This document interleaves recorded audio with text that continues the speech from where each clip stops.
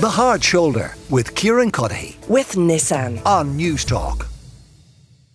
Thank you very much. You are listening to The Hard Shoulder. Kieran Cuddihy with you until 7 o'clock this evening. And as you can probably hear, I'm not in News Talk studios. I'm actually around the corner. I'm on Kildare Street and I'm in front of the offices of the Department of Agriculture. And outside here there are a number of farmers, large number of farmers gathered, the IFA protesting against these changes to nitrate derogation limits. Jim Mulhall is one such farmer who is with me. He's chair of the IFA in Kilkenny as well.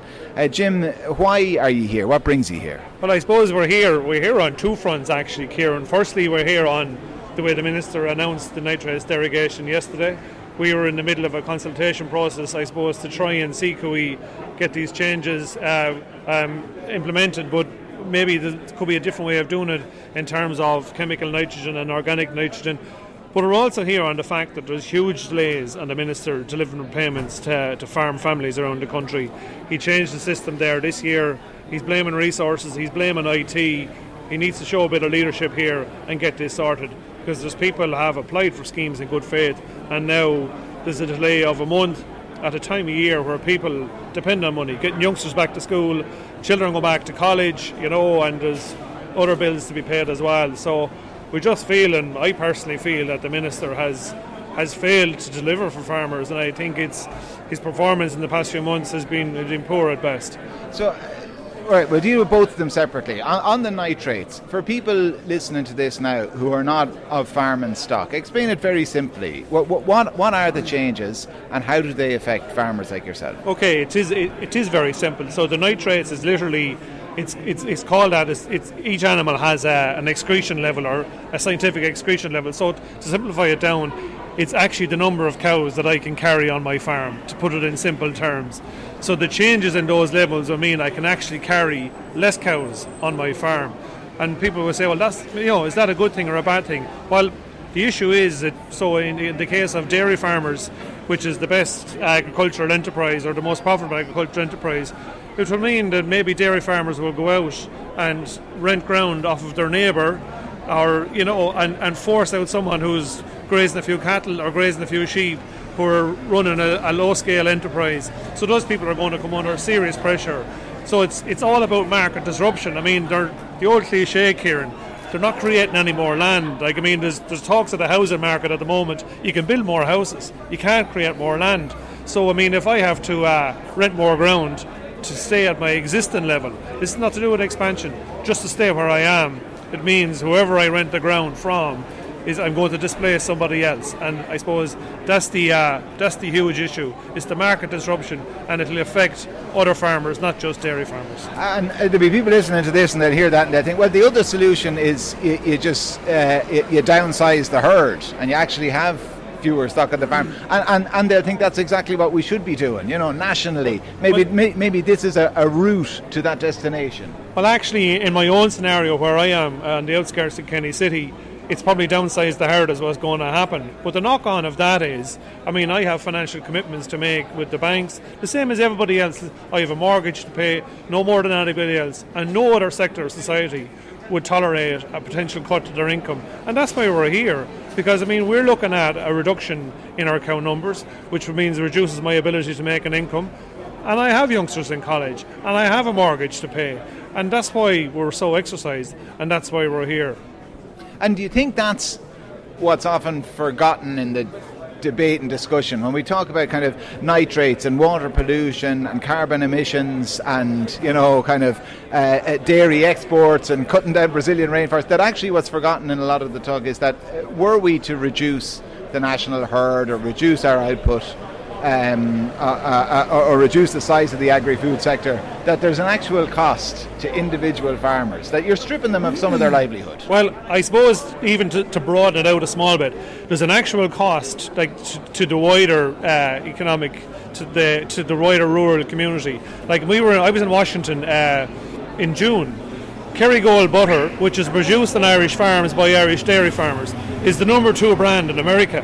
Kerrygold butter is the number 2 brand in the UK. So our Irish exports, it's a premium product, and it's been sought after by UK and US consumers, and right across Europe as well, in Germany and other places. So if Tyrone put 340 million euros last year into the Kilkenny economy. So if I'm forced to reduce and farmers are forced to reduce, that's a reduction in money coming into the local economy. So it doesn't just affect farmers, it affects the wider economic community. And I suppose that's the point. So your listeners listening, that point is often forgotten. Like, all money that's made by farmers stays on Irish shores. So like, we have Abbott Pharmaceutical building in Kilkenny, but the profits from that will go offshore. Every penny Irish farmers made is spent in local economy. That's the key point. All right, well, ladies and Jim, thanks a million for speaking to us. Thomas O'Connor is with me now, farmer in Kildare. Thomas, why are you here today? We're gathered here today for a twofold approach. First of all, the main, from a dry stock side of things, is a delay in payments, but also the announcement of the derogation has a massive implication on my farm at home. That was announced yesterday, and we're very frustrated with this minister. He's given us lip service for a long time, and it's time now we apply severe pressure to him. His position is nearly becoming untenable. He's not representing farmers, and he's definitely not representing the productive farmers of where I am in South Leinster anyway. What would a farmer, or a minister rather, representing farmers look like? What do you want Charlie McConalogue to do? He needs to recognise, I'll talk personally about my own situation. I'm a young dry stock farmer, full-time farming, which is very rare nowadays. Most young farmers are gone dairying. And I stay a dry stock farmer because I'm very passionate about good quality cattle, and that's what I like doing. But in the last 24 months, I've took a 35% income into my direct supports, which also now he's going to delay when he's given them to us this year. And also after yesterday, I'm going to take a 35% reduction in the number of cattle that I produce on the farm. So my income is derived from selling livestock. I buy them, bring them to beef and sell them. Unfortunately now, after yesterday, I'm in a scenario where he slashed my direct supports, and my plan was to increase the amount of cattle I produce to get back the money I've lost. But now I'm in a position where my direct supports is cut, and now the amount of animals or the amount of produce I can sell is also cut. So where does that actually leave me in the sector? And that's my biggest issue with him. And I've said this firsthand. The minister's been out on my farm, and I've explained this to him.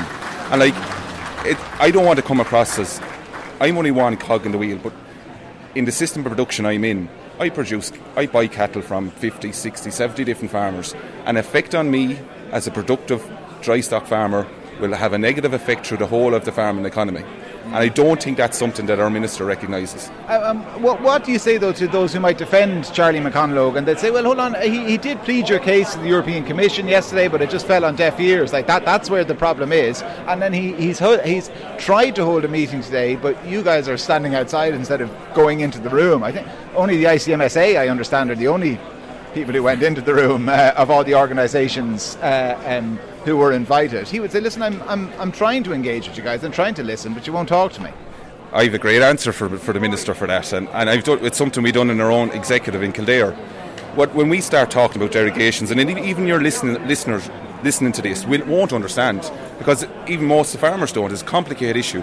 We done in Kildare is we got all our TDs, our local councillors, Kildare County Council, we brought them out into a derogation farm, and we explained to them what we're doing as farmers. And the majority of the people that attended that day couldn't actually believe the amount of measures that farmers are doing, because the biggest issue we have as farmers is we're failing to communicate the amount of work we're doing on farm for the environment and for environmental reasons.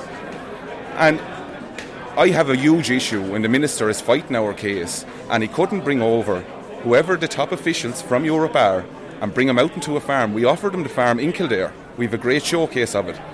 And there's there's hundreds throughout the country the same. But when he could take such a serious issue for a detrimental issue, and especially to the young dairy farmers of this country, and to take that meeting over Zoom, he's after showing huge disrespect to us as farmers, and that's not acceptable. And what do you say then as well, Thomas, to people listening to this who are not of farming stock? And I know most families in Ireland, you don't have to go too far to find that we're not too far removed from farms, most of us. But somebody maybe who is quite removed, and they look at the kind of chart of Ireland's carbon emissions, and for them it's kind of a very simple choice. You know what I mean? They say, right, agricultural emissions, they're up here, we need them down here. We do that by the shouts here are representatives from the ICMSA who have just left the meeting with Charlie McConalogue. Not huge support for them amongst the IFA who are here.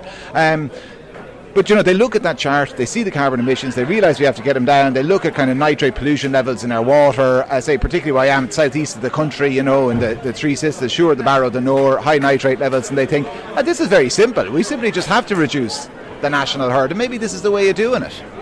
It's not about reducing the national herd either, because the reality of it is, if you look at all the different farming techniques that have been really and truly have only been introduced in the last 4 years, and to reverse a trend in water quality takes a larger amount of time than that.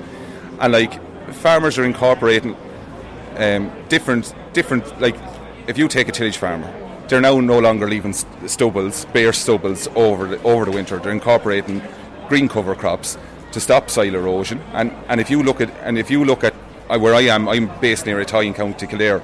Our biggest issue is our land is too free drain. So you spread any fertiliser, if it's the wrong conditions, goes straight down through the soil. But what we have in this country, we have a fantastic advisory group in Teagasc, and they've drilled massive resources, but not half enough, into a thing called the ASSET programme, which is advisory led. So we have advisors coming out on farm explaining simple techniques to farmers without beating them with a stick or out giving them a penalty, and farmers have a 97% engagement in it. And I've explained this to our minister, I've explained it to our junior minister who lives up the road from Martin Hayden, and this is something that we as farmers are looking for, but they're not ploughing their resources into it. We want a solution to this as much as anyone else. And unfortunately, even though if we get greener and greener producing the food in this country, our percentage in regards to overall emissions produced in this country will always remain high, and that's purely because we've no other heavy industry. We're the world's best at producing milk as regards per litre of carbon footprint. We're 5th or 6th in Europe in beef, but that's because we're been overtook by people producing veal, which we don't want in this country. We're as highly as efficient in this country as anywhere else in the world, and I think our general public need to start recognise that. And look, I'll be straight up, we as farmers also need to be more positive and in telling our side of the story, and also from a national media point of view. Come with us with a good story. Don't always be coming out when we're protesting. All right, well listen, the protest for what it's worth. Wrapping up, Thomas, thanks a million for joining us. The Hard Shoulder with Kieran Cuddihy. With Nissan. Weekdays from 4 on News Talk.